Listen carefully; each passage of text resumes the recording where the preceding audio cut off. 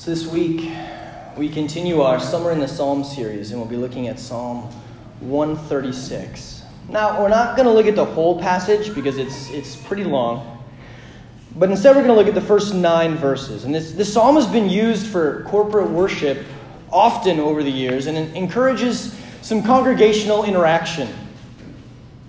So normally, at Calvary here, we don't typically do liturgy. That's not something we usually do with responsive reading and that kind of thing. But we're going to give it a shot this week, just a little bit. This psalm just really lends itself to it. So as I read this morning, as we read, I'm going to have you read along with me, and I'm going to have you do the bold part, and I'm going to do the small part. It's a lot of the same thing, so it's not, but it's just cool. It's good to do some corporate worship, and this psalm just really lends itself to that. So it's been printed on the back of your bulletin there, or it's in the bulletin anyway, and we can just follow along together. Let's read Psalm 136, 1 through 9, responsively. Give thanks to the Lord, for He is good. His steadfast love endures forever. Give thanks to the God of gods. Give thanks to the Lord of lords. For His steadfast love endures forever. To Him who alone does great wonders.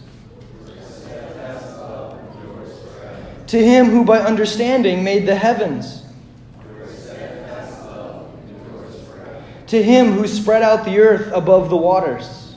For His steadfast love endures forever. To Him who made the great lights. The sun to rule over the day, and the moon and stars to rule over the night.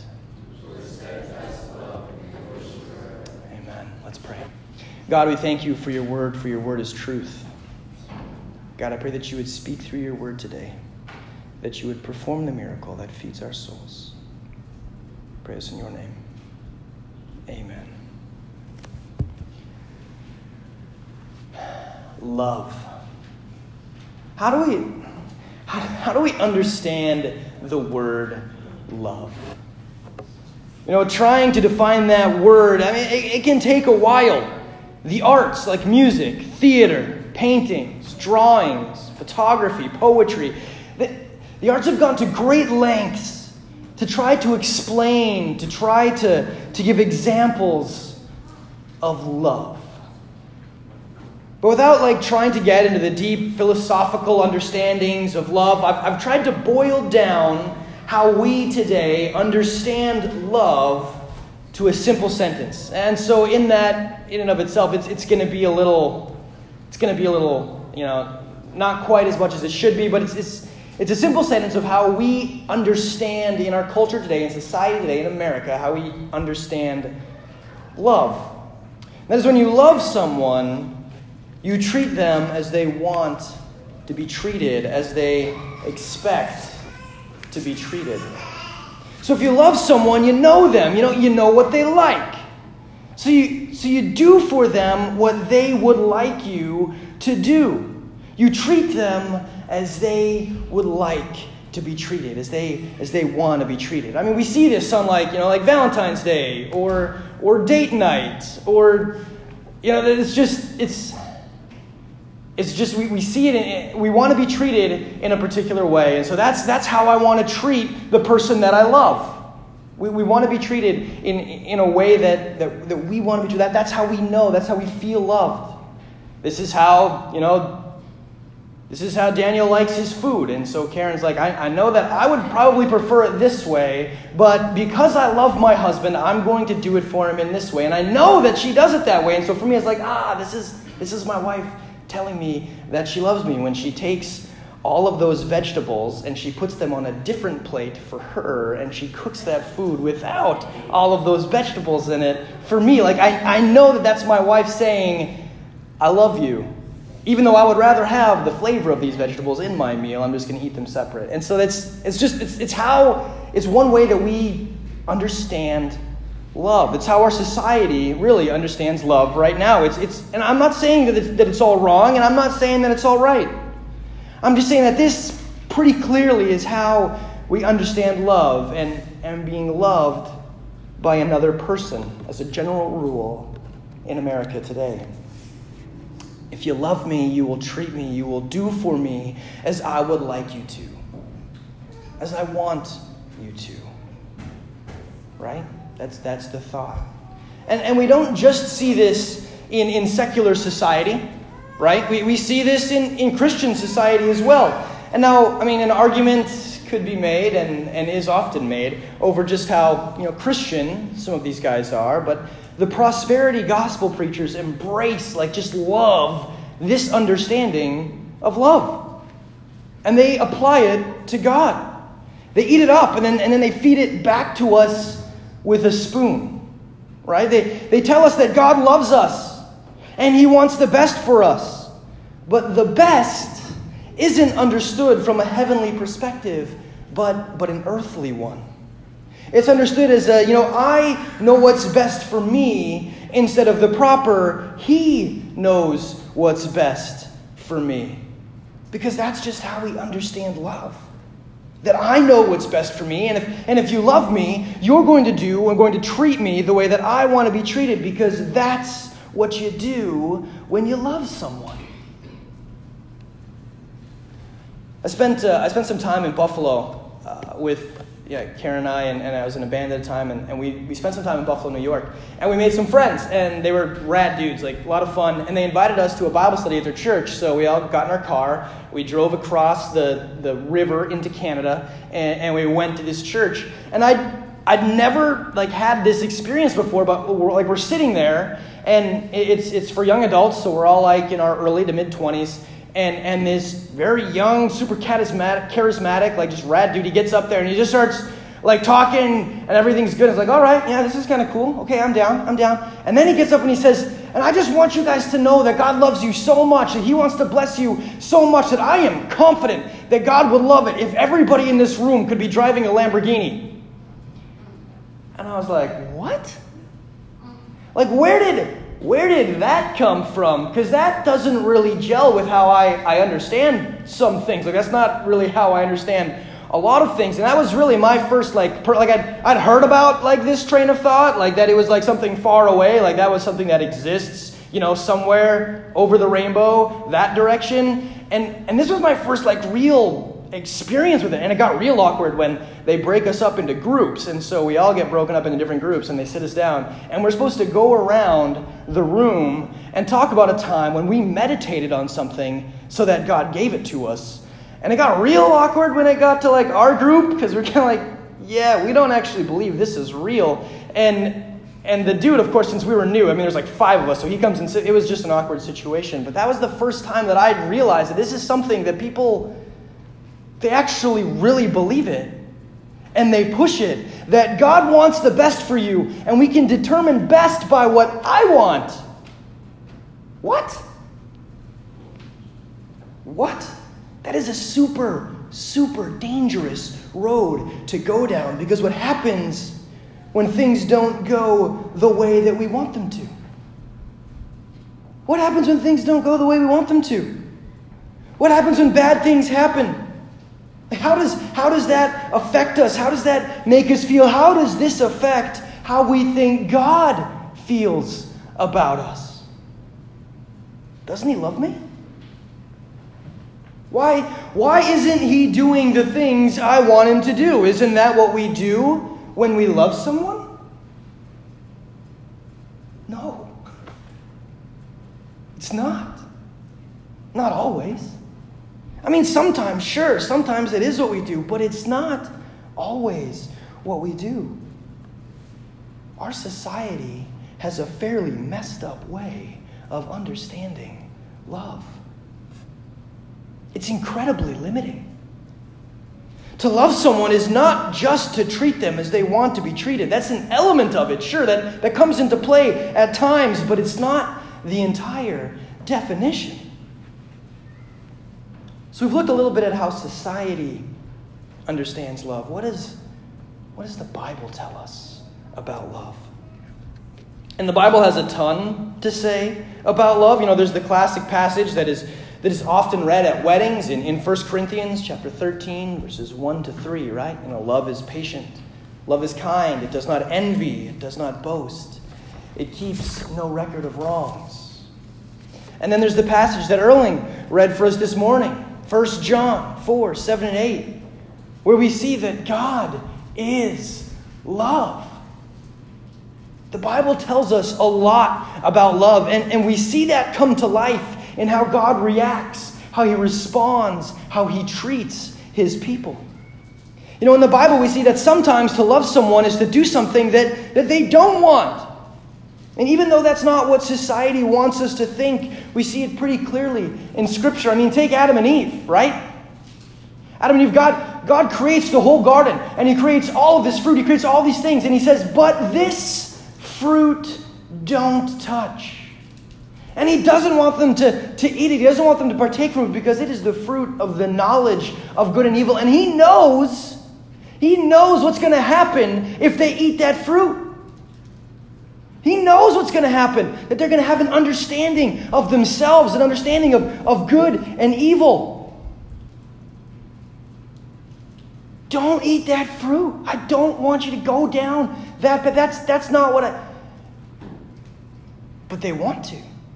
Sure, they're coerced, they're convinced that they want to, but they want to. And they do. And we see this all the time in life, right? Take parenting, for example. Sometimes as parents, we have to do things for the benefit of our children, even though neither us nor the child like it. But we do it because we love them. Elijah, as soon as he learned to crawl, that little punk decided that the stairs were what he was going to conquer. And we've got hardwood stairs. And he's going up it, and he'll slip a little bit. He didn't totally fall all the way down them all the time, but he did his best to fall down them when he could. And so we took our coffee table, and we pushed that coffee table. We tried other things at first. We're just going to put this in the way. Maybe you won't get it. No, man. You move it aside. I am getting up those stairs. So then we put the coffee table there. And if you've been to our house, the door opens inward. And our coffee table is somewhat wide. And so it kind of became this almost trap for ourselves. Push a door in, you're trying to get through. But we put it there, even though it made our lives a little harder, it made our lives a little more awkward. We put that coffee table there so that we could stop our baby from climbing up the stairs because we didn't want him to hurt himself. We didn't want him to break himself. He would get so mad. He would just sit in front of that coffee table and bawl, just wail, because he wanted to do what we didn't want him to. We were trying to protect him from that. He's like, no, this is what I want. This is where I'm going to go. Sometimes love manifests itself in blessings, and that's probably the way that we would we like that way that it manifests itself, and it manifests itself in God actively engaging and working in the lives of his people. And over again in the Bible, we see God blessing his people. Manna from heaven, calming the storms, deliverance from Egypt. The whole book of Judges, healing the blind, sick, lame, leprous. The list goes on. God is continually blessing his people. We also see God working through the pain, the hard things that come his people's way. We're familiar with the story of Joseph. Joseph is his father's favorite son who gets the coat of many colors and the jealousy of his brothers. And so his brothers throw him into a pit. They're going to kill him. They decide not to. They sell him to slavery. And from slavery, he works his way up to the top of the house, and then because he's not going to have an affair with his boss's wife, he gets thrown in jail. And then he spends all this time in jail. And all the time it's because he's being a person of integrity. Maybe he didn't need to tell his brothers all of this stuff and how awesome he was, and that helped make his brothers jealous and get going. But that, it was integrity. I'm doing what God has called me to do. I'm going where he is leading me to go. And I'm going into slavery. And then I'm going into prison. And at the end of this, God uses Joseph to save his people. And not just his people, but the people of Egypt and the people surrounding Egypt. God works through the pain, through the hard times. One of my favorite examples of this working through hard is the life of the prophet Hosea. I don't know if we're super familiar with Hosea. Hosea is a fantastic character in Scripture. Hosea is an Old Testament prophet. And just to give you a bit of an idea as to what Hosea's life was like, I'm going to read Hosea chapter 1, verse 2 for you. It says, "When the Lord first spoke through Hosea, the Lord said to Hosea, 'Go, take to yourself a wife of whoredom, and have children of whoredom, for the land commits great whoredom by forsaking the Lord.'" So God goes to Hosea and he says, "I'm going to use you as an example of what my people have been doing to me. I want you to go, and I want you to find a prostitute, and I want you to marry her." Hosea's like, "Oh, okay." So Hosea goes and he meets Gomer. And Hosea falls in love with Gomer. And he brings Gomer into his house. He brings Gomer into his life. And they have kids together. And this is his wife. And he loves her. He has taken her out of this dark, this terrible place that she was. And he has brought her back into his life. And he is loving her. And she is his wife. And they have a good relationship. They have kids. And then what happens? Gomer leaves him. Gomer goes back to the life that she had before, even though she's got it good, like she's in a good place. She's in a place where she has a husband that cares about her and is providing for her. And she goes back to the life of prostitution. She leaves him. How does it feel to be Hosea in that? How does it feel to be Hosea? You have brought this woman out of adultery, out of prostitution into your house. And you love her, and she leaves you. You have given her a good life, and she leaves you and goes back to the life of sin that she was living in before. And then what does Hosea do? He goes and finds his wife. He finds his wife, and he takes money. And he goes to her pimp. And he pays the pimp for his wife's freedom, redeeming Gomer and bringing Gomer back into his house.